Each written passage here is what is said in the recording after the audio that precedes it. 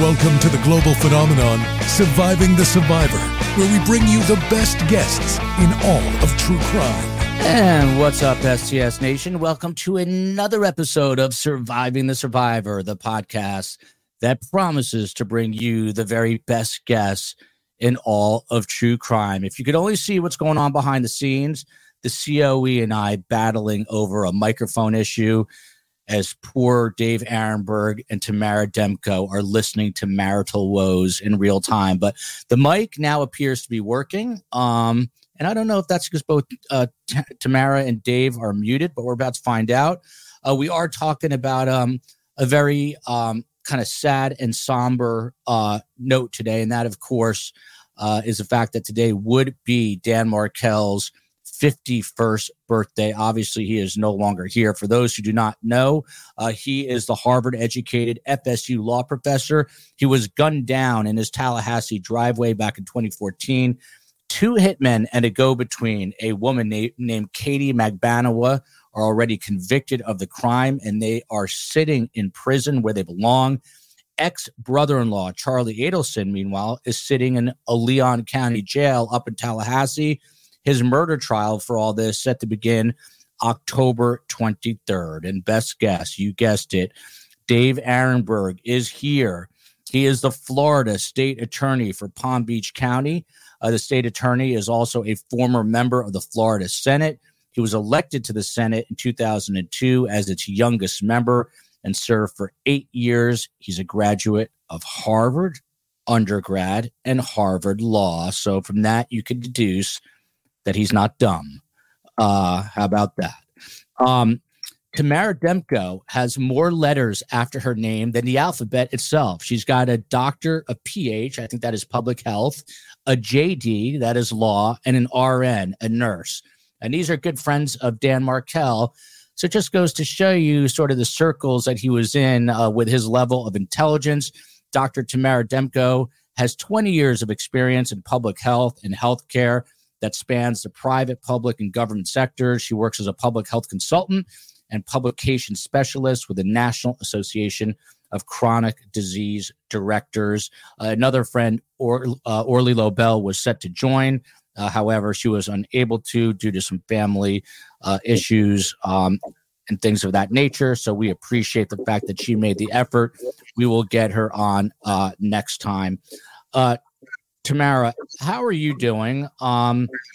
You're in Florida, and the trial is going to be starting in just a matter of weeks. Ahead of this trial, what's your mood like? It's been a long time coming, and I can't believe it's been 9 years that he's been gone. I feel it's really appropriate to remember him and the blessing that his life has been on so many people on his birthday. So I'm looking forward to the trial progressing. I'm looking forward to getting to a point where justice can fully be served. And we're going to do kind of a double episode in one, if you will. So Tamara can't really talk about the case for legal reasons and prefers not to. So we're going to talk to her. Hopefully Dave's going to stay on. And then in the waiting room, I have Judy Tsang of Asian American Legal Focus, who has an excellent YouTube channel. She's going to pop in about 20 minutes, 25 minutes, as is Tim Jansen, Tallahassee's best-known criminal defense attorney. So we're going to, kind of remember Dan for the first bunch of minutes of the show and then move on to some of the legal issues because there was a hearing in court today. And I'm going to pop off Black Widower, who's coming to us from the Republic of Ireland, and pop up Ruth Markel gave me these photos. You see Dan at his son's bris on the left, a headshot of Dan looking very legal-esque, and then him on the beach of Tel Aviv, I believe, on the right. That is besieged now, and the COE is loving it because I'm getting some static in my ear, and she knows it, and she's loving the fact that she was right and I am wrong. Dave Arenberg, to you, I mean, what is it like? Same question. It's been 9 years, over 9 years now, and the first Adelson is set to stand trial here. What's it like for you to know that justice could be coming in a matter of weeks? Oh, sorry, Dave. I got you muted, so hang tight. And that is the COE's fault. There you go. Okay. Can you hear me now? Yes, sir. All right. It's great to be back with you, Joel, and to have Tamara here because she was closest to Dan. And I used to see Dan every year when I was up in Tallahassee when I was a state senator. And we were part of the small Harvard club of Tallahassee. And as is Tamara, by the way, she's another Harvard Law School graduate. And, Dan was just a brilliant, caring soul. And Ruth, I finally got a chance to communicate with her, and I've heard her speak, and you can see where he gets it from, the values that they share of justice, their integrity, and to see it snuffed out so cavalierly by hitmen over allegedly, if I have to say allegedly, a custody matter. But I think for the first time, you're going to see an Adelson go on trial, and this is an important case, and I think the evidence is really strong. And the question for me is, how will they use Katie in the case? Because she's obviously a key witness, but the problem with that is that she is a liar. She lied under oath multiple times in 2 trials. And so it's a skill that prosecutors have to be able to get at that fact in their direct so that it's not a surprise on cross. So you want to take the sting out and explain to the jury essentially that, yes, she's a liar, but she's telling the truth now, and here's why. We've got corroboration, and that's why you should believe her. So I'm really looking forward to this trial. It's long overdue, and I can't believe, as Tamara said, that it's been 9 years already since Dan was murdered. I am not T-Pain here as one of the mods. Hello, STS Nation, sending love and prayers to everyone in Israel right now. One of our viewers, our regulars, one of our family members here is Tali Schechter. Look at this. Henshi Held is coming to us from Jerusalem right now, trying to keep our spirits up. Stay strong, Henshi. He's another STS member coming to us from Israel. And the other one I was going to mention is Tali Schechter, whose family is actually in the South, I believe, but she is in Tel Aviv. And I've been in touch with her, sending love and prayers to her. And I think you guys saw on Twitter, not to make this about myself in any way, but my 2 nephews through marriage are both fighting on the border in northern Israel. And I'll put a link in there. They left for war so quickly that they don't have phone chargers. They have no pillows, no blankets. They are sleeping using leaves as pillows right now on the ground. The Israeli army does things a little bit differently. They're not operating out of actual bases. They just plant themselves there, and life is not going to be easy for them for the next bunch of weeks. And the COE was trying to raise spirits and raise some funds. So we'll put a link in during this show. One left behind a 3-month-old baby. So praying for them, thinking of them. What's going on there is horrific.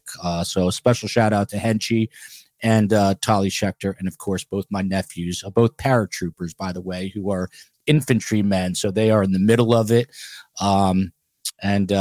Yeah, he sent me video today. It's very emotional. They are praying, and believe it or not, they're kind of dancing and psyching themselves up before they go to war, already and eager to fight for their homeland. So prayers for them. Tamara, to you, when's the first time you crossed paths with Dan? He has a larger than life image. Obviously, part of that is attributable to what happened to him. But when's the first time you crossed paths with him, and what was your first impression? Oh, I have you muted now. You know who's doing this to COE, and then she's forgetting about it and walking away. Go ahead, Tamara. I first met Dan in 1997. We had 4 groups in Harvard Law, 4 different groups of students, and I was in a really small group. So the entire class was divided into about 150 groups of 4 each.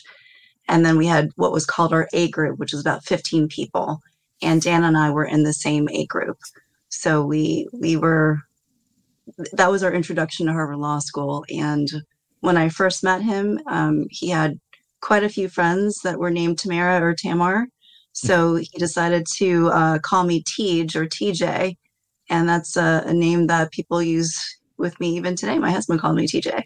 So, is your middle initial J, or was it just that it flowed that way? My middle name is Jennifer. Yes. Okay. TJ. I might have to start calling you TJ if I'm allowed. And I mean, just in early conversations, I know you guys are all at Harvard Law, so you're all bright people. But did you notice that he had like a joie de vivre, a joy of life? Was he particularly intelligent? Did he like to engage in legal discussions? Oh, absolutely. Absolutely. He loved to be the one to answer questions, and he would engage in debate and discussion. He loved having casual discussion. He loved how people thought and listening to others and learning how they thought and discussing different ideas. So he was a resource. He was great to be around. It was fun debating with him. He loved talking about his views on things. But yes, he loved life. He loved dancing. He loved Harvard College. He loved Harvard Law School. He loved Lowell House that he worked at and was a part of for so many years. He just really enjoyed life. He tried to enjoy it to the fullest. So lots of parties, lots of energy, lots of discussion. And Dave Arenberg, I'm going to invoke my Chris Cuomo and just call you Arenberg, or Brother Arenberg. You can tell me, who was smarter, you or Dan Markel? No humility here. Tamara, she was the smartest. I knew that's a brilliant. That is why he is the Florida state attorney for answers just like that. Sarah says, by the way, ski hat Sarah here, I haven't stopped crying since this began, not the episode, but Israel, what is wrong with the world? Some people are crying because the episode began and I'm hosting it. That's a whole different story. Tamara, again, you both went to Harvard, obviously very bright people. What distinguished him? Because he went on to become, a real legal scholar at such a young age. So, I mean, you're all the cream of the crop, but what kind of distinguished him from some of the other students that he went up kind of a level from there? I think at first glance, he was kind of a quintessential academic. I mean, if you did a caricature of what an academic looked like, that was Danny. But he was so much more than that. And I think that's really what distinguished him. It was his joie de vivre. It was his ability to welcome people, and welcome ideas, and really connect others. So he was able to connect and keep in touch with people from across his lifespan, whether that is like Orly from college or from law school or keeping in touch with people. He loved to connect people to other people, and wasn't afraid to hear differences, wasn't afraid to hear different opinions, different ideas, and instead he just kind of soaked it up. But he was also very willing to give it back. So he was a great listener and a very loyal friend, and he stood apart in that way. And Dan, hang on, Dave, I'm sorry, I'm getting someone talking in my ear again. Dave, where were you when you got news that Dan was murdered in the way that he was? Do you remember where you were that day? Yeah, it was a call from Tamara. She's the one who told me. Mm-hmm. And I just almost couldn't believe it. You don't expect your friends to be murdered. And then you immediately think of what could have happened. Like, why would someone kill someone who is so well liked? And I couldn't come up with it. I mean, I did not know of the vitriol that was happening in his personal life. I knew that, Dan loved to, as Tamara said, he loved to have debate and discussion. He had a blog and he would, debate people online. And that's where a lot of the initial, questioning was it someone who was upset with his policies, his stances? Was it a student? Was it someone who had a beef with him because of, just the intellectual rigor that he had? And then the motive started to come out, that what was happening started to come out. And And it just was shocking and upsetting. And everything that Tamara said was correct about Dan. I mean, look, a lot of people, when you see victims of crime and then afterwards you see people will extol their virtues. No, Dan really was that great. He was that great. He was brilliant. He was kind to everyone. No one deserves this fate, but especially not someone like this who had so much to offer, who eschewed private law firms where he could have made a lot of money, instead became a professor in a small town at a state school. I mean, he gave so much to others. By the way, Katie M reminding me it's Thanksgiving in Canada, so happy Thanksgiving to our many Canadian viewers. Beautiful waterfall, y'all. I tried to watch Mentor Lawyer, who's been doing coverage on this, good coverage, his version of the hearing today, but I wasn't focused on it. Did the judge rule on whether Harvey and Donna have to testify? You're going to have to stay tuned, and we'll tell you the answer to that. But a lot of things came out of this hearing today, and hopefully Dave will stay on and dissect that along with Tim Jansen and Judy Tsang in just a few moments. But Tamara, same question for you. Where were you when you got the news? Obviously, you called Dave Arenberg, but it's got to be, heart-wrenching news. Were you in Tallahassee at the time? Did you get a call? How did it come to you? I was working about 1.5 miles from Danny's house when it happened. I didn't actually find out until he had passed the next day. And I found out because a law school friend of mine had emailed me, and she knew that Dan and I had been close. And she said, "I just heard about Dan. Are you okay?" And I said, well, "Heard what?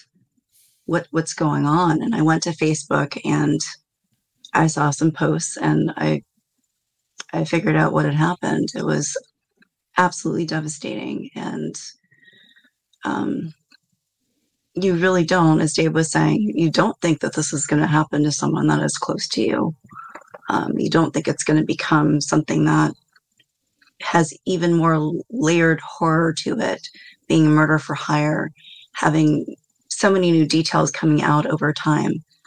And it was very traumatic to hear. It was just a tremendous loss. And Tallahassee is a little bit out of the way for some people. So having Dan in Tallahassee was a really big blessing to have such a close friend nearby, a close friend on whom I relied. And it broke my heart. And obviously there were major cracks in the marriage. I know that you knew Wendy. Did you have any idea the extent of the problems with their relationship?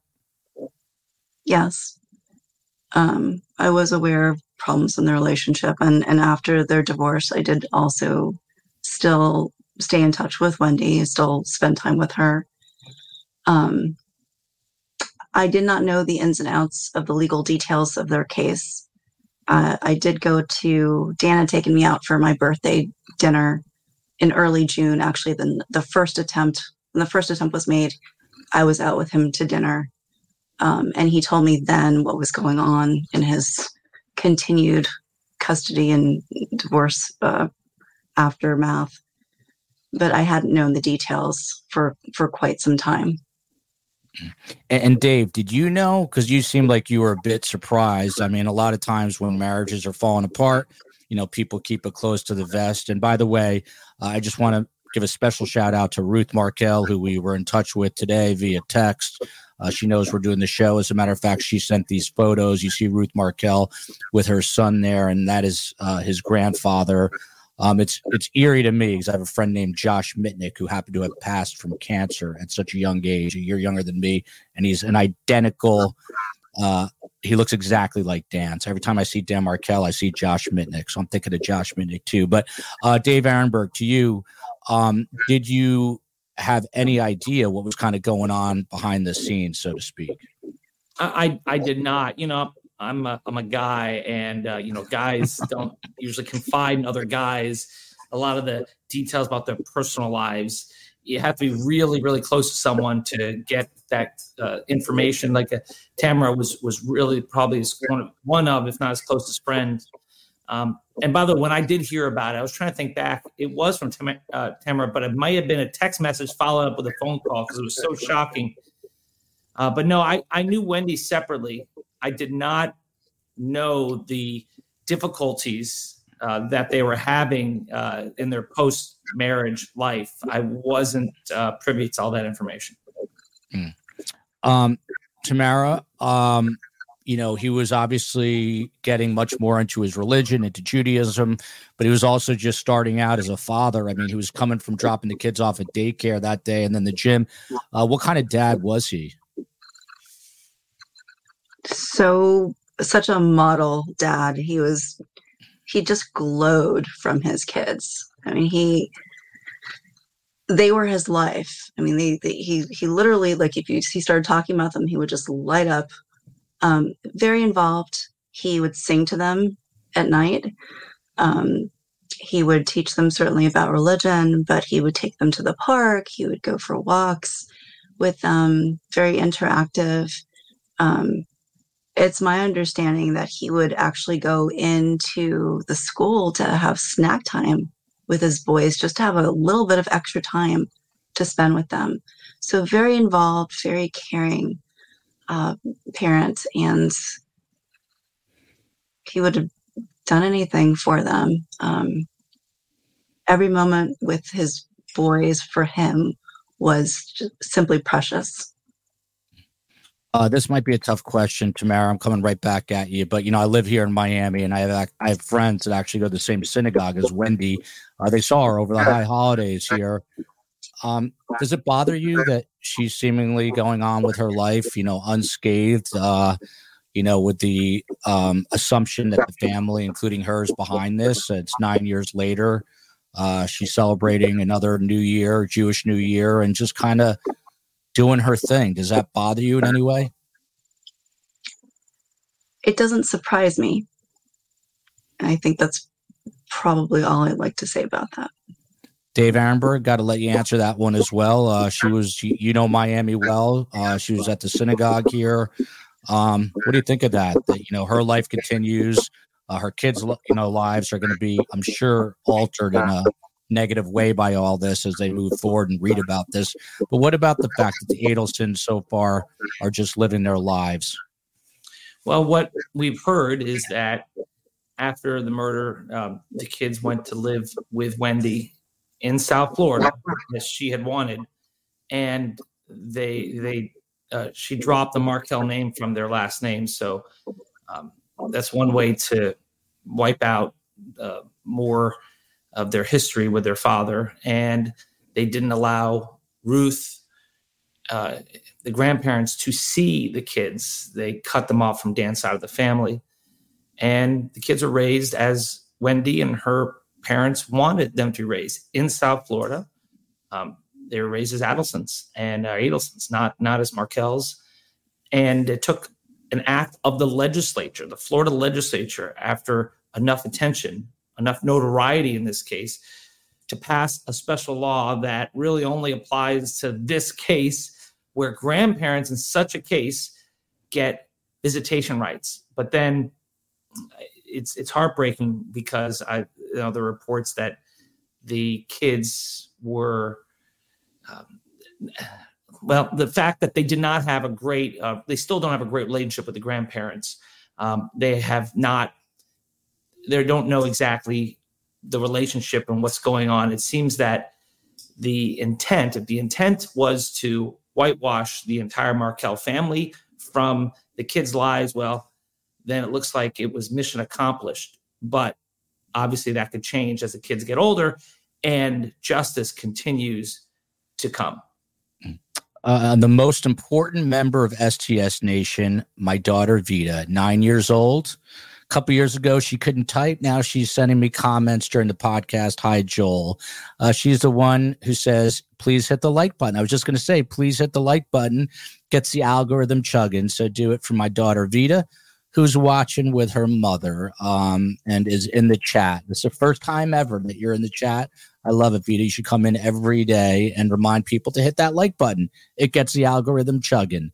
Tamara, just a couple more questions, and then we'll let you go. And hopefully you're more than welcome to stay, but I know you don't want to talk about the legal stuff. So hopefully Dave will stay a little bit longer. But would you ever think, 9 years on, that literally the world would be glued to this case. I mean, there's going to be a new Dateline episode, the biggest true crime show of all, 2020. The fact that we've got, STS members literally around the world, riveted by this. Did you ever think that his case could garner this kind of attention? And why do you think it has? I think we all have an innate drive toward justice and wanting to see justice done. And in this case, it does not seem that full justice has been done. So I understand the interest in continuing to watch it.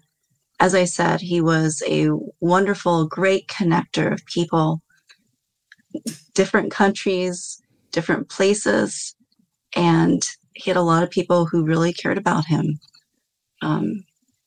And quite frankly, as a society, the concept of being able to hire someone to murder someone else with such ease without any type of checking of conscience or knowing that might be wrong doesn't sit well with people.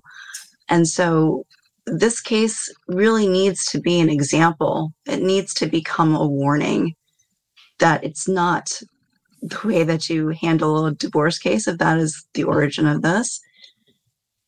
The people's lives are valuable, and there are other ways to handle situations that are not ideal in marriages or the fallout of them without resorting to something that is not only illegal, but harmful to the children and harmful to everyone who loved him and people who cared about them, because people who cared about his friends also watched them go through pain too. So this is something that we as a society need to say, no, this is not something that we can allow. We need to ensure that justice prevails and that this does not happen again. Well put. Dave Arenberg, I love your dog. We always have a dog on ST. What's your dog's name, Dave? That is Blue the Doodle, my fiance's dog.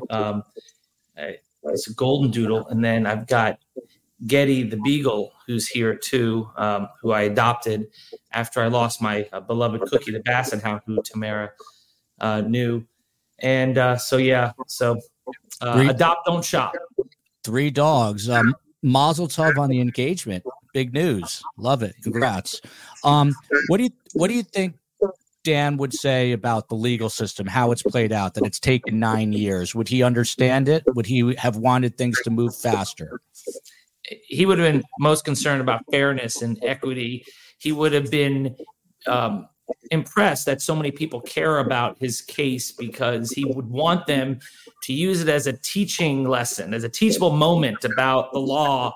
But yes, I think that he would have been frustrated at the delays, because he was about justice, and justice delayed is justice denied, even though I do think eventually we'll get justice here. It's a slow, lumbering process, but he would want people to learn from this case about the rules of evidence and about just the principles of fairness and the burden of proof and reasonable doubt. He would have enjoyed that, and he would have been a little bit shy about being the center of it. He would not have wanted this to be about him. He would want this to be about the justice system, and to make sure that maybe this could be a lesson for people about the system. It should be more transparent. And ultimately, he would want justice to be done. But if you talk to Ruth, you can see the words of Dan comes through her, where she is all about fairness and equity and burdens of proof and evidence. And that's different than most victims of crime who I work with, who really are not as familiar with the criminal justice system. And they just are not as concerned with process as with just getting a guilty verdict. I had no idea today was John Lennon's birthday as well. Dan Markel shares a birthday with John Lennon. If today is in fact John Lennon's birthday, which I'm sure it is, this person, Shivani, who's a friend of the show, it feels as if he's been gone for only a minute, despite so much time passing. Tamara, final question. This is kind of a cautionary tale. You never know when your last conversation with someone's going to be that you love. What would you say to Dan if he was still here, and your final thoughts about him on his birthday? Well, I would tell him that I miss him and that I've missed spending these years and also being able to watch him be a dad to his boys and watch them as they grow. I would thank him for being such a truly a wonderful and loyal friend for so many years. And I would want him to know that not just me, but many of us are still thinking of him, still caring about him, and will continue to seek justice for him and for anyone who would come afterwards who might be in his position as well. Tamara Demko, another brilliant mind from Harvard. Thank you for coming on. Appreciate it. I'm going to bring you out and say goodbye, and I'm going to bring Tim and Judy in. And thank you, Tamara. And here he is, Tim Jansen, Judy Tsang, just like that. Judy, you're muted, so have you unmute yourself. And Dave, I know you're a busy man, so as much time as you want to give us, appreciate it. But on to the hearing today. For those who do not know, in addition to being Dan's, what would be his 51st birthday today, there was a hearing, and our man Tim Jansen, he was not in court today, but Tim Jansen has all the lowdown. Judge Stephen Everett presided. Did anything, Tim, jump out at you today that you weren't expecting? And then we'll get into the specifics of what they discussed today, because there were some pretty important matters at hand. Well, it is pretty interesting because the Jeffrey Lacoste is out as hearsay. The Dolce Vita tapes, the judge is going to give a limiting instruction to the jury that the first 31 minutes is not available and some of the context between the parties. So he's going to give them a limiting instruction. The wires, he's reserved ruling. The divorce as a motive has limited admissibility. Only certain parts are going to be admitted. The Donna haunting from the grave, he's given the state a day to be able to tie that to some action that Charlie took to make it no longer hearsay. The phone, what the lawyers, how they called, that is out. That was not objected to the previous trial with Katie. And it's interesting, the state had their own motion limine. They want to keep out, and the judge granted it, any mention of gang affiliation with the Latin Kings for Jose Rivera, which is going to be curious because the whole bump talks about language, my brother. So I don't know how that's going to work out. There's an issue on the interviewing the mother and the father. And I believe that, I don't know if they're going to have time unless they continue the trial, because I think the defense lawyer is probably going to appeal it because a state subpoena doesn't garner you federal immunity. And unless they can word it where they get federal immunity at the same time, in the Winchester case, I did that. I made sure we had immunity from both. So I think that's a bit of gamesmanship, to tell you the truth. I don't think either party's going to call the mother or the father. So we'll see what happens with that. Judy Tsang, you're joining us. You've been on this more than anyone. You're an attorney as well. Judy's YouTube channel is Asian American Legal Focus. She'll challenge the Harvard guys. Judy, Tim just listed off a litany of things. We'll go back through it kind of one by one, but what stood out to you about the hearing today? Oh, well, first, I could have sworn the judge did not just flat out say Lacoste couldn't testify. I thought that the judge just said Lacoste could not testify about what. No, you're correct. You're correct. The hearsay statements by Lacoste are not admissible. Yes, the stuff about Wendy said Charlie looked into all the options, including getting a hitman. So, I thought nothing was really surprising to me during the hearing, other than the fact that they said Isom is not going to be a witness. So do you know anything about that, Tim? Well, Craig is retired. So, and I haven't been to Taco Tuesday lately to see him. But I don't know if they really need him. They probably want to put Pat Sanford, the FBI agent, up there. And I'm trying to think, Pat probably had more to do with the case against Charlie. So I don't know. I haven't heard, but I'm sure George is trying to pare it down and try to keep it close, tight-knit, circumstantial evidence case. And, Craig can be, come off not as serious. He's got a great sense of humor, but he's not as polished as Agent Sanford. Mm-hmm. Mary Binney became a new YouTube member. If you can support us on Patreon or become a YouTube member, put a lot of sweat equity into this, as they say. But if you can't, you guys have been doing an amazing job. Either way, please leave us a 5-star review on Apple Podcasts. That really helps us a lot in terms of being able to get sponsorships and advertisers. So please, if you have an extra minute, please leave us a 5-star review. Dave Arenberg, we're getting close here. October 23rd is jury selection, voir dire, all that good stuff that's coming up in just a couple of weeks. You just heard Tim Jansen, who's probably the best known criminal defense attorney out of Tallahassee, kind of give us a litany of what went on, and we'll get into some of the specifics. But what do you think is so key kind of going into this trial for the state to come out triumphant here? Well, first off, kudos to the panel. You guys both provided some really important information. And I think the case is strong. I think that they've got some good evidence. It was a Dolce Vita tape. It's interesting. I'd love to know what they're excluding the first, you said, Tim, the first 31 minutes. I'd love to know what they're exactly excluding from that. No, it was missing. They were unable to get it taped. So it's 31 minutes missing. Okay. Yeah. And that's okay, because the stuff that I heard online was pretty damning. And when they eventually put Katie on the stand, and I think that's going to happen, and they tried to, the defense tries to call her a liar.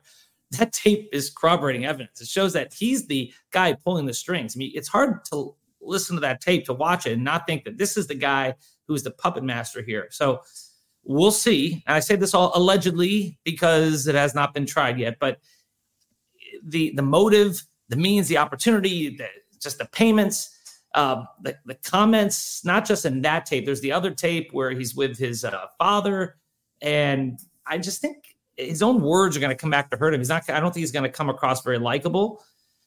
He'll come across some rich guy who thought he could buy himself an end to his sister's problems. And I say that allegedly. But ultimately, I trust Georgia, too. She's an excellent prosecutor, and I think she's got this. But in the end, the defense is going to have to struggle, I think, to explain why Katie would do this with Tuto and Tato without Charlie being involved. Like, why? Why would she do that? And it doesn't make any sense in any other explanation except the one that is the most obvious, which is the one George was going to use at trial. Judy, Brianna says, Brianna's a friend of the show, by the way, always here, appreciate it. Wendy benefited the most financially in Dan's murder to live her life in comfort. Obviously, this is a trial about Charlie Adelson, but is this something that they might bring up, that the state might bring up? And, I'm just curious myself, and Dave could obviously speak to this, but when the state is building its case, Judy, are they also building future cases while trying this one? Sure. I hope so. I would concede to Dave to get his expert opinion, but even the judge mentioned that motive can have many tiers to it. So it could have been like a whole family affair where the whole group of the Adelsons had this motive to get rid of Dan, and the motive came from the divorce case. So, sure, I think so.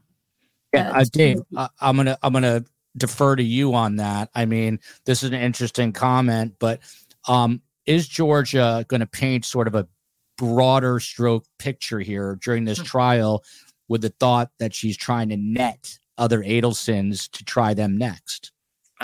I think she's going to focus on Charlie. And if bringing in the family helps get a conviction of Charlie, then she will do so. But she's not going to bring up the other family members as a way to try to get them tried next. Like, she's not thinking to the next trial. She's thinking only about this one, and only to the extent of helping to convict Charlie will she mention the other family members' involvement.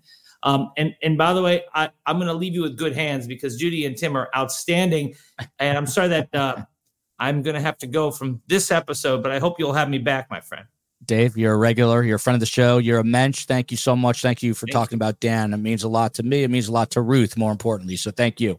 Thank you. Be well. Bye-bye. There you go. The Florida State Attorney, Dave Arenberg. Bonnie Lee Lopez says, Dave, thank you for sharing your memories of Danny's. I hope he somehow knows how much his death has affected people all over the world. Tim Jansen, to you. I was getting nervous with Dave Arenberg around the guys of Florida State Attorney. So now I feel like my parents have left and I can have a party at my house. Grimly Fiendish says, if Katie has proof that the Adelsons paid for her lawyers, he should be convicted easily. Is there any chance that we get a bombshell here of some sort from the X Factor, which would be Katie Magbanua, and we find out that she's got receipts somehow? Any chance that happens, in your opinion? Zero. I think there's 1% chance Katie takes the stand. I think there's 0% that Harvey and Donna will take the stand. The only chance that Katie will be called will be in rebuttal. Otherwise, Katie, my understanding, is not going to be called as a witness. So 1% chance. And Judy, are you surprised by that? Well, I mean, once again, I feel like I'm kind of outclassed here because Tim. Judy, you're never outclassed. No, I saw on Tim's website today where he had these glowing reviews from his former clients. They're saying, this is the best attorney in town. He got me out of this horrible situation. So, yeah, I mean, I would like to hear what Katie has to say, but I totally understand maybe the state just has her on reserve to see what Charlie's defense is going to be.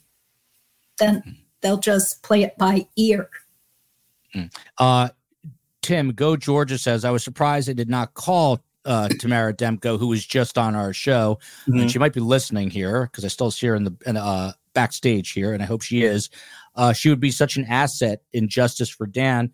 How come you don't think she's on that witness list, Tim? And I should have asked her that, I guess. I don't know how much relevance she had. Certainly she could be if there's a sentencing for victim impact, but I don't think she had much, and I missed part of it, much relevance. You know, she said she didn't talk much about Wendy's divorce and their issues. So I'm sure if Georgia thought she could use her, she would. I mean, clearly someone that knew Dan better than anybody. So let's kind of go through this step by step here. So piece number one here, the Dolce Vita tapes. Those, of course, are part of FBI wiretaps, and it's Katie and Charlie talking furtively, inferring a lot of things on those tapes. They had to be enhanced audio wise. Judy, to you, I mean, how problematic is this from a defense standpoint that they are admissible? I think it really sinks Charlie's ship. I mean, that's my opinion, because it's not just Dolce Vita or the Matsuri. I would say it's all those wiretap calls, which Fancy Fiction has graciously put together on her YouTube channel. I think I've listened to everything that she has to offer. And there are just so many phone calls between Charlie and Katie, freaking out. There's a phone call between Charlie and some friend right after Sigfredo Garcia got arrested, where Charlie is really bummed out. It sounds like his friend knew about this whole murder conspiracy and was commiserating with Charlie. So, there's just so much more evidence, I think. Cookie Ramiol says, good to see Tamara again. She gave the TPD, Tallahassee PD, full insight into suspects. Prayers for your nephews. Thank you so much. Appreciate that. So Dolce Vita, the enhanced audio tapes are in, Tim, but the transcripts are out. Why? The problem we have with the transcripts are in a trial, if neither party can agree to the transcript, then either party can have their own transcript and they play it when they want to do it, or they don't get a transcript because the judge under a 403 says it's not fair because both parties don't agree to it. I think the Dolce Vita, and if I was Georgia, I would focus on the Dolce Vita where he's trying to talk Katie into paying the people, right? Because they didn't mention his name, but that you pay him as a charity. It shows how he's trying to manipulate people on the outside to protect himself and his family, which is consistent with his role in this murder. And I don't think he can get away from that, if they listen to the tape. And if she mentions that in the opening and when they hear it, I think she's going to get a lot of points with that jury.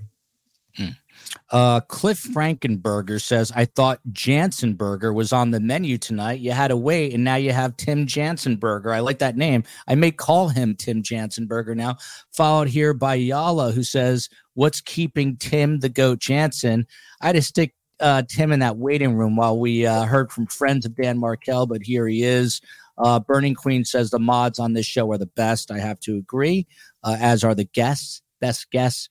Better community, as I like to say. Judy, so the divorce, the sort of the framework of the divorce and what was going on, that is going to be admissible as well. There was some talk they're not going to let, all the divorce proceedings and what went on in that situation be admitted, but it looks like it will be admissible. Again, that's got to be helpful to the state, doesn't it? And not the defense? Yes, definitely. And expand why. What about the divorce proceedings can impact the jurors in a way that they might go ahead and ultimately convict Charlie? Well, as the state prosecutor argued today, it has to do with the motive. What they allege caused Charlie to allegedly start this conspiracy or take part in this conspiracy to murder Dan. So it shows how acrimonious things were, the timeline of things with the relocation being denied in July of 2013, I believe, followed by all the motions that Dan filed before he was killed. Tim Jansen, your take on the divorce and it being admitted into evidence or being able to be admitted into evidence? Well, I think not all of it is, but I think it is important to motivation and motive. You have to tie, why would Charlie be involved in this relationship? Why would a man who's an oral surgeon from South Florida hire some hitman to kill his sister's husband? And I think they could tie him knowing how close the family is, the communications, the mother's sadness, the mother's anger at Dan clearly shows a motive for him. Tim, I love when you go into character, and you're obviously a defense attorney, but let's say you're Georgia Kaplan. You don't have to do a high-pitched voice. How do you start your opening statements, Tim Jansen, to the jurors? Oh, I think I would start by saying, ladies and gentlemen, the only reason we're here today is because of this brother that's sitting here. He decided he was going to help his sister. His mother had decided they had enough. I'm already convicting, but go ahead, Tim. They decided to hire a hitman, but they didn't want to tie their hands to it because they're too smart.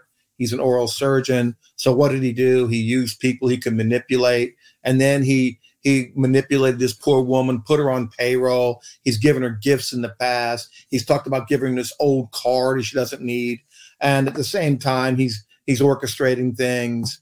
And then when everything goes down, he goes to meet with her. And then he further tries to get her involved by get her to call the bump, get her to do everything while he's sitting in the background. But his background is no longer around. He's front at the table. And you're going to hear what he said. You're going to see what he did. You're going to see who he paid, how he paid these people with stapled money. He's got a girlfriend that said he had staples on money. It all fits. He's the ringleader. He's the leader of this. Guilty. Jay Stuckey says, great show. Yale is the best. I'm glad that Tamara and Dan Tamara might be listening and she's probably laughing.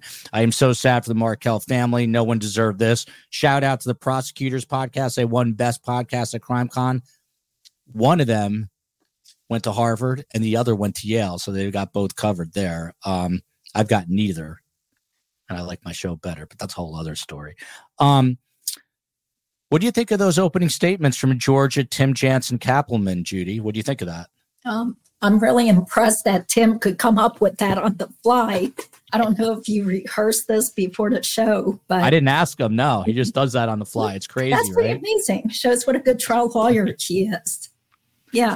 That's what happens after all these years. By the way, Laura Waldy says, I'm listening in the background. She lives in Canada as I'm at Thanksgiving dinner right now. Much love and prayers to the people of Israel tonight. Love and hugs to everyone. Please make sure your entire extended family become subscribers to both my channel and Judy's Asian American Legal Focus. Don't leave dinner without doing that. I will admit, I was a federal prosecutor for 5 years. Yeah. So I've had some experience on that side. Yeah, you're used to it. Yeah, that's great. Yep. Well, later I'm going to have you do the defense, Tim. But Pawnee Lee Lopez says, friend of the show, by the way, justice for Danny. I've been sad all day thinking of this man I never met, wanting so desperately to see justice served to all the Adelsons and to see his boys reunited with his family. I mean, Judy, same question I asked Tamara. Why do you think Dateline's doing another 2 hours and 2020 is doing a show on this? And the world here, you've got Ireland in this chat right here. You've got Israel in the chat. You have Scotland in the chat. I think Australia is here. Why do you think people all around the world are interested in this case, Judy? Yeah. Well, I think Ruth Markel basically described it in her book that this case has so many things that interest people, like fancy cars, rich people, poor people, plastic surgery, sunny beaches, Miami, custody problem, divorce problems. So I think there are so many facets of this case that really draw in tons of different people. Look who's in the house here. MC Spunky, that's what I was calling him, but of course it's Mick Spunky. He says, I've been skulking in the shadows. Shout out to Mick Spunky. He's been giving some people gifted memberships to STS. So thank you for that. Appreciate it. Tim Jansen from Brianna here. She wants to know, great question, how does the district attorney, the attorney general, and the U.S. prosecutors work together in Tallahassee? Well, the attorney general doesn't really, they got a statewide a prosecutor's office. They're not really involved in local prosecutions. The U.S. prosecutors will work with them. We don't have a permanent. Well, we do. He's not appointed by the president, confirmed, but he's a career prosecutor and he works with Jack Campbell, the elected state attorney. They do talk regularly and they discuss cases. And a lot of cases, they make decisions on the criminal history of the person and whether they can get more jail time in Fed than in state. I know on this case that the FBI wanted this case to originally go Fed, but some reason it went to the state. And I don't know why, but I know Agent Sanford wanted it to go Fed the whole time. Catherine Regier in Maui, hope you're doing better, asking about my daughter. She calls you Joel. Occasionally. Unfortunately, my kids need to learn some respect. I hope she's listening. They call me a lot of things, so I'll take Joel. They call me worse. And by the way, Susan Wood, listen to Vita and hit that like button. And look at this, Jay Stuckey. It's a family affair. I love your show. It's truly a family show. That is amazing. Yeah, everyone helps out. We do it all together. June Umchinida. I always pronounce. I can never pronounce it. Judy, tell everyone who she is. And today, her haunted from the grave comment is, we find out, will be allowed in as evidence. So just let everyone know what that's all about. What do you think about the fact that it's going to be admissible? Sure. Well, that's what I expected, because just as the state argued, it's not being offered to show or to prove that Dan really was haunting the family from the grave. So this was Charlie's on-again, off-again girlfriend for maybe a year and a half or so. Seems like he was always cheating on his different girlfriends anyway, but she was the one who had told police investigators back in 2018 that she had seen Charlie's, constantly stapling cash, or that was his routine to staple cash, and that, it seemed like they just never wanted to talk about Dan Markel. They just had this attitude that, oh, he's dead, so who cares? She also said a bunch of other really interesting things in her police interview, but that would probably take a whole show to discuss. But I hope. Well, give us a little taste of some of the other things. Okay. 1 or 2. Let me try to think of some interesting. Well, she did say toward the end of her interview that when this whole brouhaha came up with all the arrests and stuff, sorry for my voice as usual, back in 2016, that she told Charlie, hey, why don't you look at your horoscope? So he looked at his horoscope and it said something like, something you did in the past will come back to you or come back to bite you, something to that effect. And he said something like, oh, isn't that on point? So I thought that was an interesting thing. She also said that he typically would have a little bag of clothes ready in case he got arrested. He started having lots of anxiety and mood problems, mood changes after Sigfredo got arrested. So that's just some of it. And I think the court ruled that the haunting from the grave, that he gave them a day to provide evidence that Charlie took some action as a result of that. So what they're trying to get is a hearsay exception. They're going to say it's not offered for the truth, Judge. It's offered to show why Charlie did something. And that would be what's called a hearsay exception. Okay. And so does he still have to rule on that? That's what I don't understand. No, he gave the state a day to supplement the record so he can make I see. ruling. Okay. Melinda Nagawaka, I'm bad with names, obviously. Thinking of Carm, cannot believe she has to watch this unbelievable invasion and horror again in her lifetime. May you all feel the comfort of many who are praying for you. There was actually, my dear mother's 84. There's video of an 85-year-old Holocaust survivor being taken hostage. Oh, it's worth Googling because this woman reminds me a lot of my mom, and she did not look fearful at all. My mom would tell you she would be fearful, but my mom would handle it much better than me. I can tell you that. But this Holocaust survivor just looked at the terrorists in disgust and went with them. But you can tell what she's been through, and she's not going to take any you-know-what from them. So I wouldn't be surprised if this woman is giving them an earful. I have a feeling Carm, my lovely mom, would be giving them an earful too. But the fact that they're taking an 85-year-old Holocaust survivor hostage is all you need to know about the kind of people they are. KCL here says, I wholeheartedly agree with Tamara. What happened to Dan Markel is not okay. This is not how to bully and get your way by murdering your ex-spouse. Never the right thing. Jay Stuckey, I love to hear this. Thanks. I'll definitely be a regular here for now. This is truly sad on so many levels. Please, best thing you guys can do is please share the show with friends. I was talking to people today with someone who was asking me about podcasting. We really didn't become true crime until November of last year, and we built an unbelievable community that's still growing. But if you guys can share the show with friends, that is the best gift that one can give STS. Tim Jansen, the airport comment, as I understand it, will be admissible. What's that about, and why is that important? Well, it says it's got him saying we'd already be at the airport. And the defense lawyer is going to say, well, what does that mean? They got tickets to the Super Bowl? Does it mean that, hey, they got evidence? There's no context to put it in.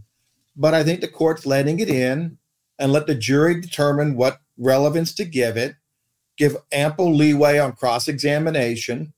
And when in doubt, give an instruction to the jury. You consider it whatever context you believe is best, and it's your memory and your opinion that matters. I see these comments, and I just want to clear one thing. When I say I don't think that Katie's going to testify, it's not because I don't. Ask the readers and the listeners, would you put Katie on the stand if you were the prosecutor if she could hurt your case? Okay?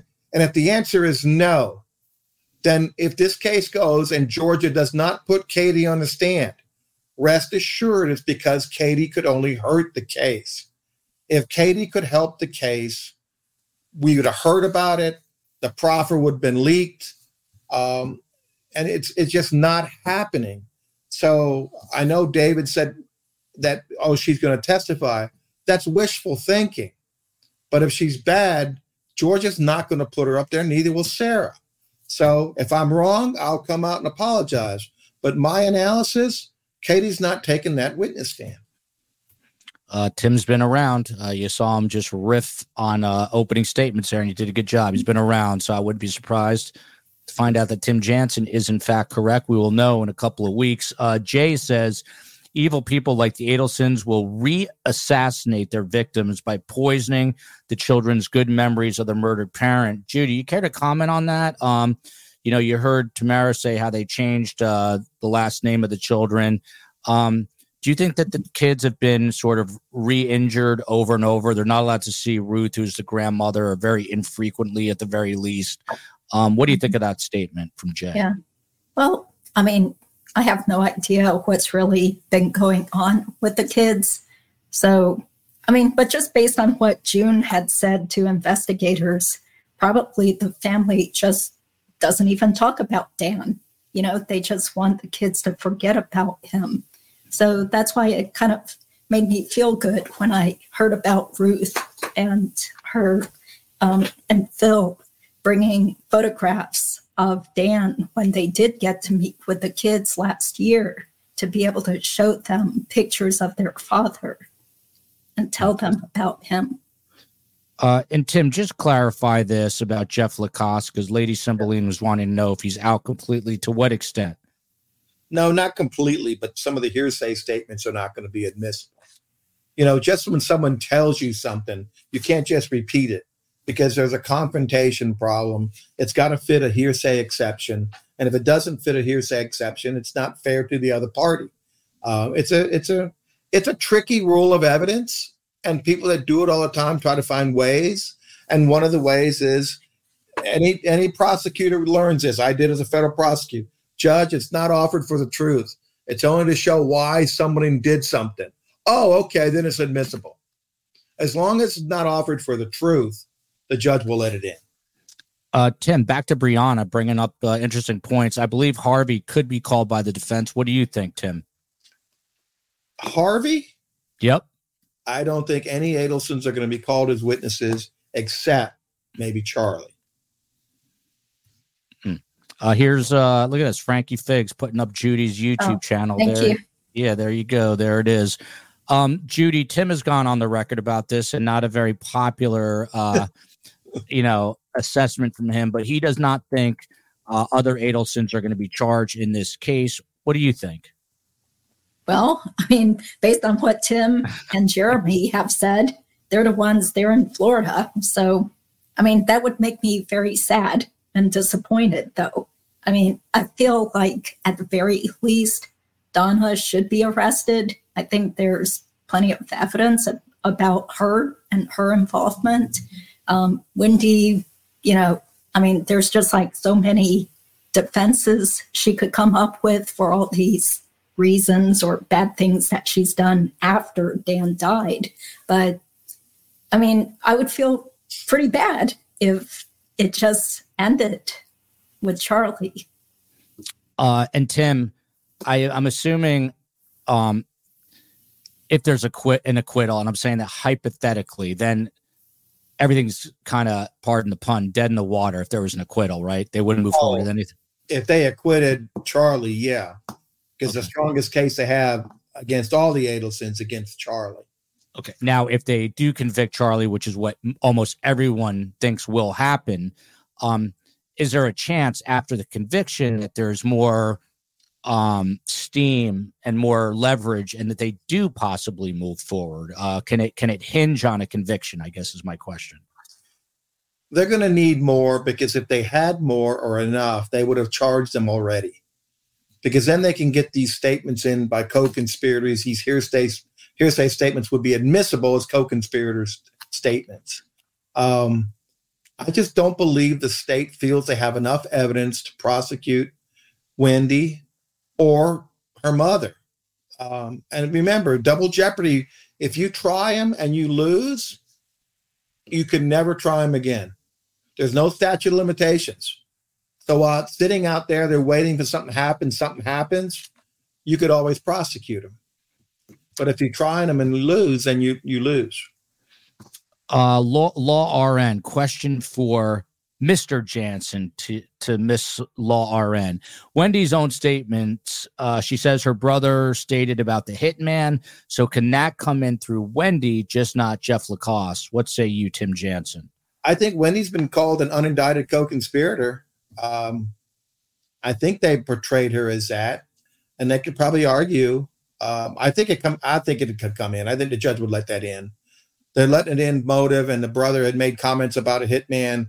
And in a case where you have a hitman, I think it tends to help a jury decide whether or not that can help them make a decision. KCL, I think she's coming to us from Salt Lake, friend of the show, on here frequently. To you, Judy, when speaking about Luis Rivera today in the hearing, Daniel Rashbaum said he didn't want to share his defense in open court. Could Charlie's defense center around placing blame back on Luis Rivera and Sigfredo Garcia, the two convicted hitmen? I have no idea, but I don't think that would be a winning argument, because why would these two guys who didn't even know Dan, why would they go up there to kill him?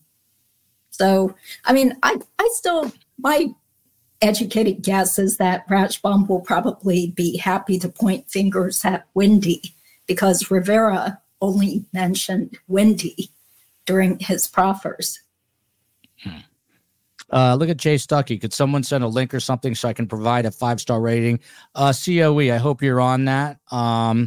We're on, if you go to Apple Podcasts or Spotify and you just put in Surviving the Survivor, by the way, you're talking to the least tech savvy guy in the world, it'll pop up, and then there should be a place for you to put in a review. And again, 5-star reviews on the audio side help us immensely.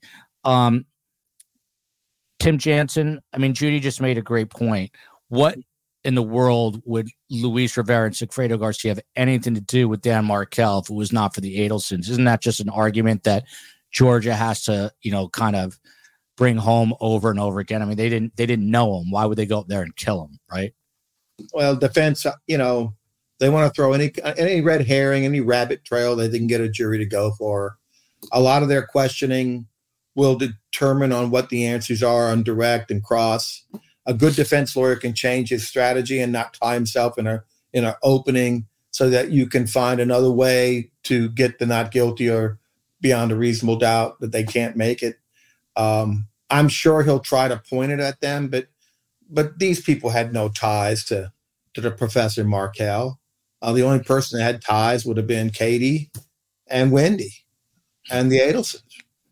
I don't think it'll get too far, but I'm not going to say he might not try it. By the way, I was sitting in bed the other night, as a true crime junkie I am. I put on Netflix, and they've got all new episodes of Cold Case Files. Hit play, and who do I see but Tim Jansen? They were doing the old Brian Winchester story, and Tim was his defense attorney. Big case out of Tallahassee where they killed the husband, and the guy, of course, married the widow. And good old Tim Jansen.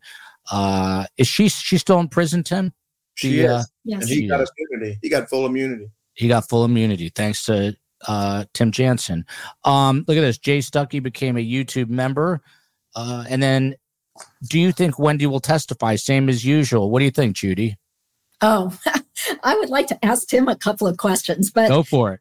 Well, number one, yes, I think Wendy will testify, but I know that's very controversial, so whatever. But I want to ask Tim while we have him here. Thank you so much, Tim, for your expertise. And I'm sorry some people are really negative towards you, but we all appreciate you.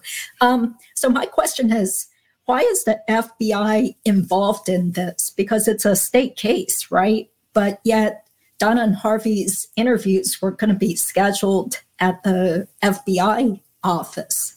Right. And do you know? Well, because I think the FBI would be doing the interviewing, and they wanted to take it to the location where Pat Sanford, who's still working with the FBI, has the most knowledge about the case. He would probably be there doing the cross-examination or the interviewing. My understanding, he was the one that also did the proffer with Katie Magbanawala. So, and Isom's retired. So, and Pat's Pat was the one that uncovered in the videos on the buses and was able to locate the car. He spent hours and hours looking through videos and found that Prius. And then it went from there. So, and then they did the whole phone where all the phones that were in that area, and then they singled it down. And then, so it was pretty good. It's good investigative work. And Pat is a very good investigator. Mm-hmm. But why wouldn't they just have someone from Tallahassee's police department do that? Well, because the guy that handled the case retired. Oh, okay. Craig retired. He was the lead agent. He retired.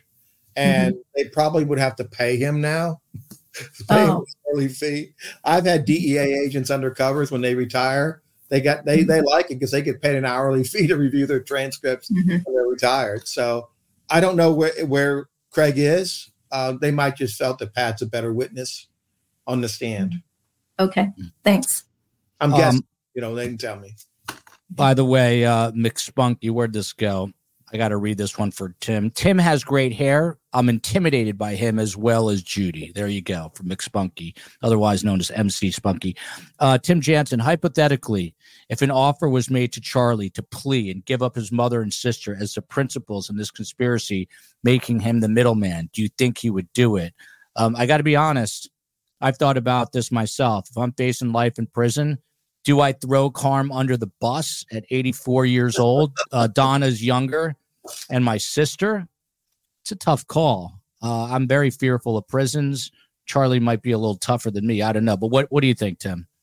Don't we think Charlie's a narcissist? Yes. And don't we think Charlie loves himself more than anybody in that family? Yes. Charlie is not going to give up his mother. I just don't see him doing it. And I don't think his lawyer is going to do it. And I think if they would have, they probably would have done it already. But I don't think they're going to offer him anything. Because you look at the prosecutor, if it wasn't for him, there wouldn't have been these people. Like in the Winchester matter. In that case, if it wasn't for the wife pressuring Brian to get the insurance money, there wouldn't have been a murder. So whoever did it, Charlie or Wendy or the mother, they were the impetus for this crime. Not Louis and not Sigfredo. They don't know Dan Markel from nothing.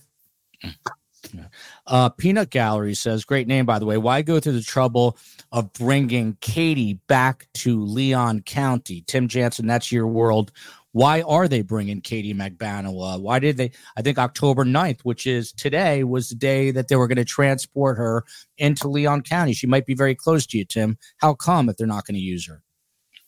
Because Georgia is smart. She's got a lot of witnesses on there that she's not going to call. But if something happens in the trial and she wants to call them, she can't call them because they're not on the witness list. Defense will yell, hey, we didn't know she's going to be a witness. We didn't get a chance to depose her. But if you have everybody there, just like the defense has a bunch of people on his witness list, he's not calling half of them. He won't call a third of them. But you have to have him subpoenaed. She's only, my guess is she's going to be there as a rebuttal. And my understanding is if they call Katie to the stand, the state's case is in big trouble because they do not want to call her. She's got a lot of credibility problems, and she doesn't offer anything more than the trouble she can cause at a trial. Beautiful waterfall over here on the side. By the way, Gloria Bennett, bowl host, thank you. Finally caught alive. God bless you all. Thank you for being here. Beautiful waterfall says, I think Katie's participation on the wiretap calls is strong enough, Katie testimony, unless she's packing some new smoking gun evidence we haven't heard yet. Do you agree with that, Judy? Just the mere fact that she's talking on those wiretaps? Yeah, I think that's pretty strong because, like I said, there are these phone calls between Charlie and Katie where they're kind of joking about, him saying, hey, and you're cleaning up the office, aren't you? And then she's talking about how maybe he should give her a boat or, don't be, what did she say? Like, don't be a jerk or a-hole to somebody who helped you out or did something for you, just both of them freaking out about the bump. There's a lot of wiretap calls that I hope would come in and also be evidence. Ashley, very kind to you. A super sticker here. Appreciate that very much. And look at this. Go Georgia, giving us a super sticker as well. You're getting a good breakdown here from Tim and Judy. And look at this from Thanksgiving in Canada. Thank you, Joel, for STS. Best host in true crime. Thank you. Thank you. Thank you. I appreciate that. Trying to live up to that every day. And Tim Jansen.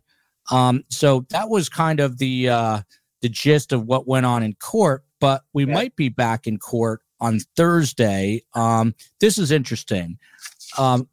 Georgia Kappelman, the prosecutor, lead prosecutor in this case, wants to now hold Donna and Harvey in contempt of court. Please explain this and what might happen on Thursday. And before you do that, here you go. You're looking at him right there. Donna on the left, Wendy in the middle, Harvey on the right in his dental. That's the only photo that I can find anywhere in the world of Harvey Adelson. But go ahead, Tim Jansen.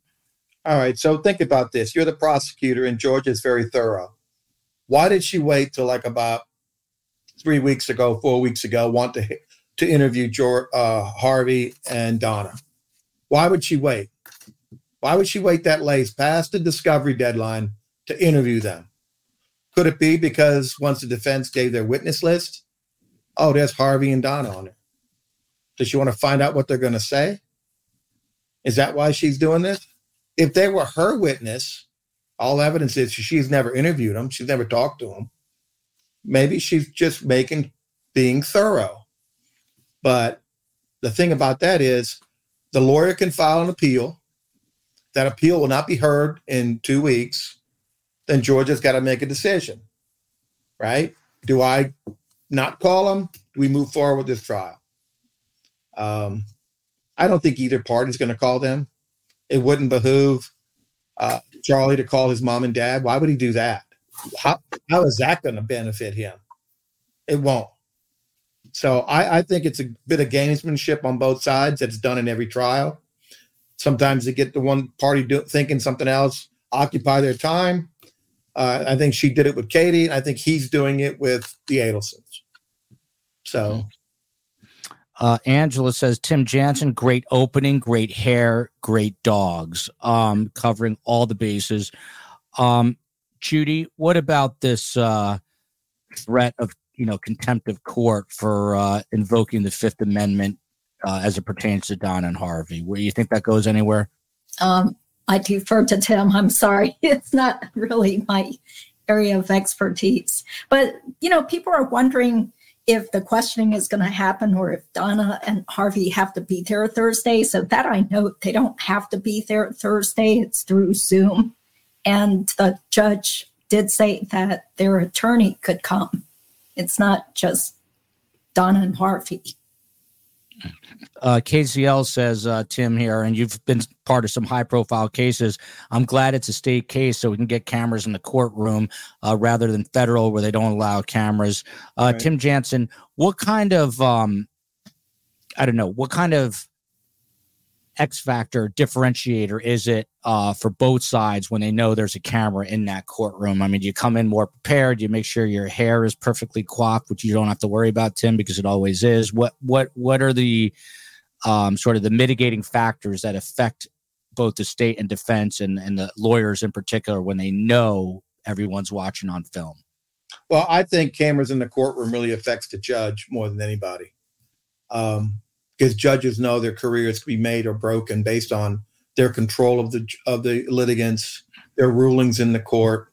Jurors are the second most to be affected by cameras, even though they don't show the jurors. But yeah, a prosecutor knows it's on TV, high profile, of course. The Murdaugh trial was a direct example of that. You saw the shenanigans where the one Murdaugh son was flipping a bird at somebody during the trial. People act up. If it's on TV, jurors will want to get on that case because they want to be on TV. They think then maybe they can write a book. So federal court prohibits it because they don't think TV is necessary, and it takes away from the decorum of the witnesses, and they might be affected in their testimony. So that's why they don't do it. They've been staunch against it. People have tried in some of the biggest cases in America to get the Supreme Court to change. They don't even let you see the Supreme Court arguments on camera. It's a prohibition to keep that court neutral, the judges neutral, and not be a sideshow.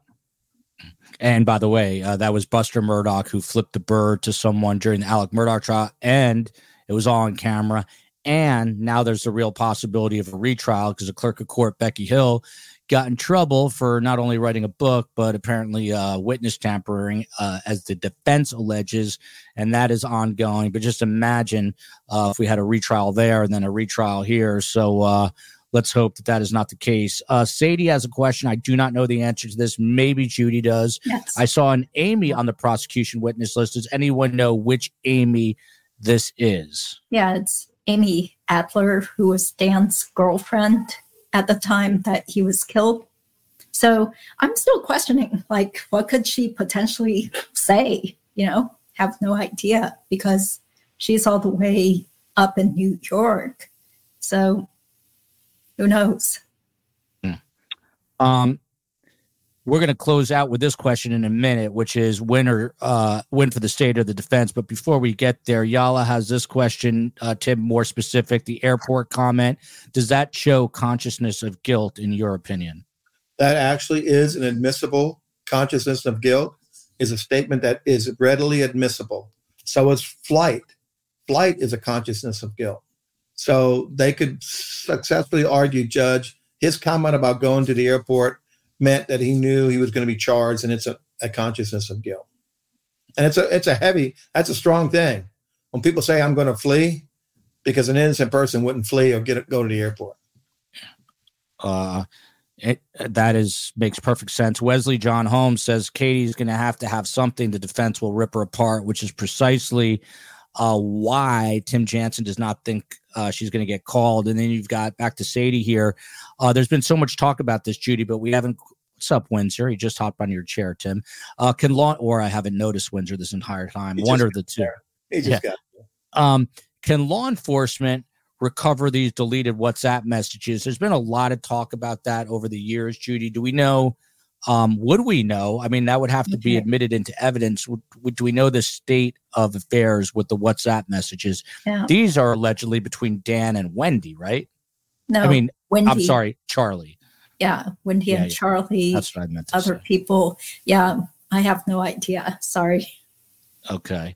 Look at this one here from Gloria. I really wish that Rob Adelson would take his wife's last name. Who knows? Maybe he will. Cliff Frankenberger says, I 100% agree with Tim, but it's not about being right or wrong. If they bring her to the stand, in my opinion, they are in desperate state at that point in the trial. I assume he's talking about Katie McBanawa.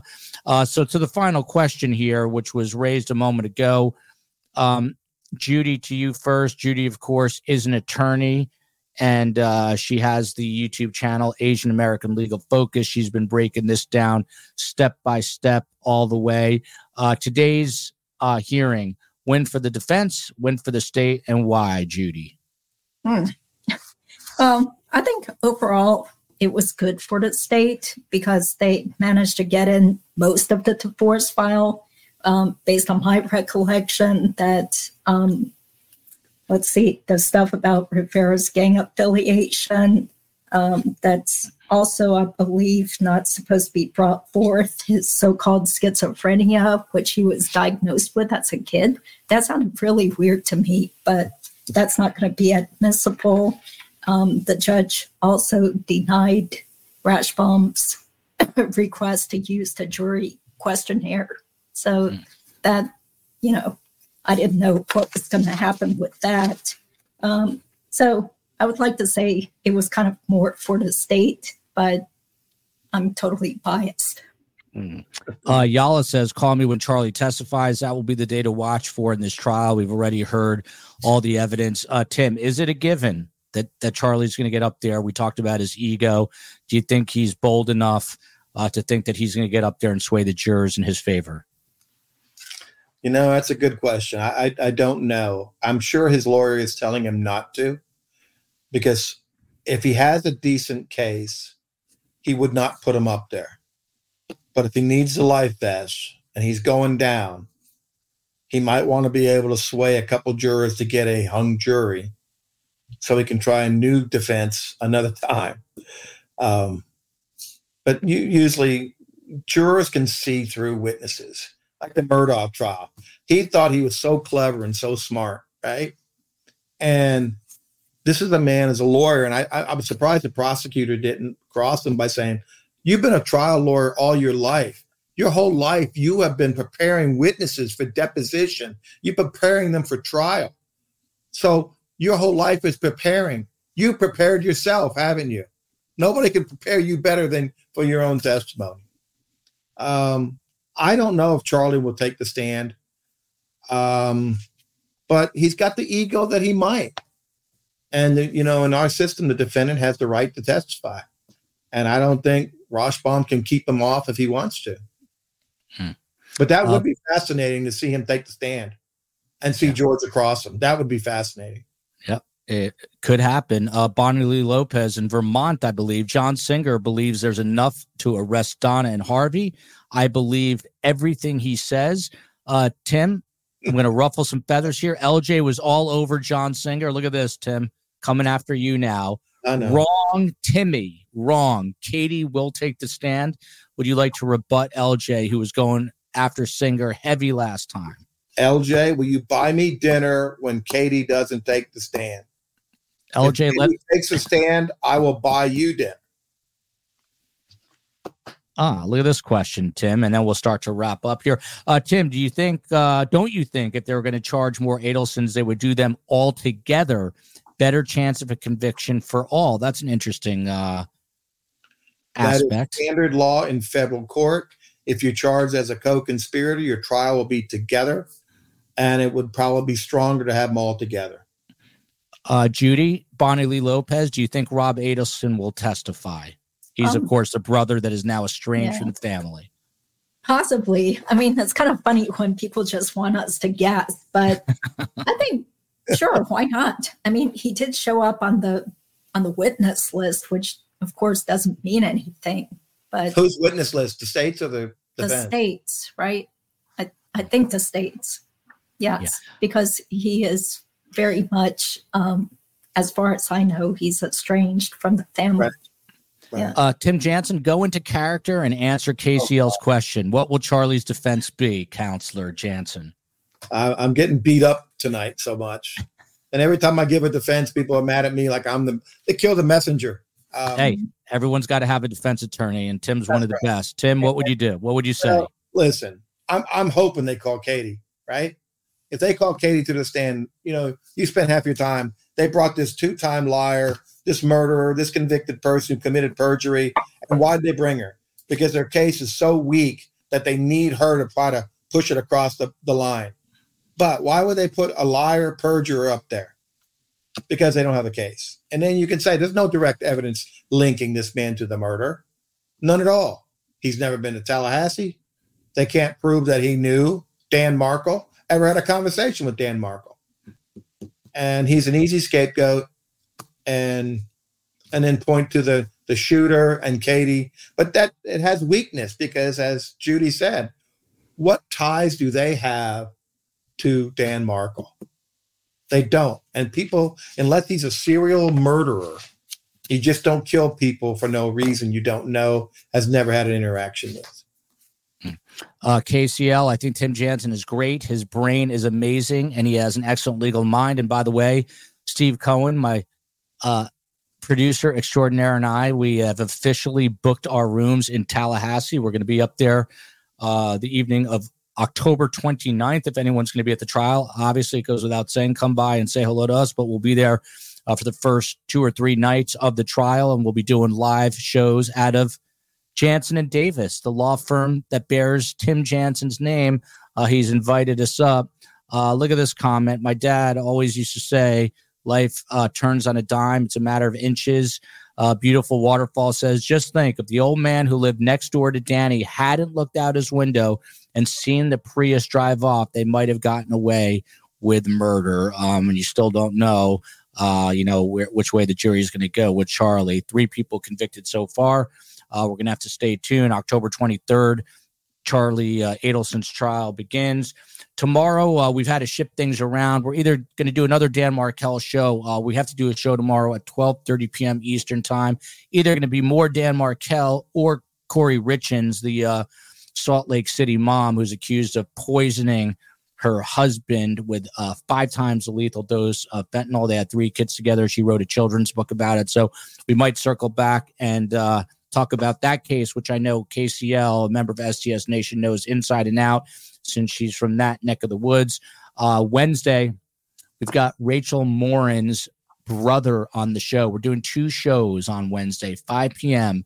Rachel Morin's brother and the father of her oldest children, Matt McMahon, they are both coming on along with the geo-profiler.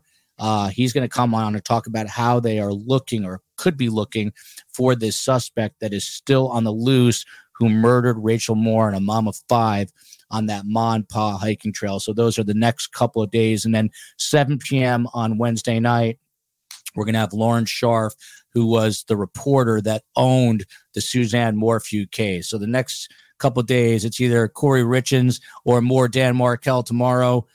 Rachel Morin's family Wednesday at 7 p.m. on Wednesday. We are doing Suzanne Morphew. And then Thursday, I think we're going to get back to Brian Kohberger, one of the OG cases for us. Hard to believe that quadruple homicide was almost 4 years ago to the day. Until then, have a wonderful Monday. We'll see you back here Tuesday. Love you, America. Love you, North Carolina, where Judy is. Love you, Florida, Tallahassee, Tasmania, the Republic of Ireland, South America, and everywhere in between.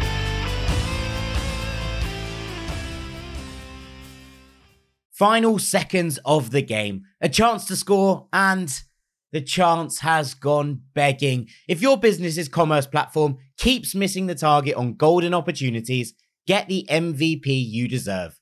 Get Shopify.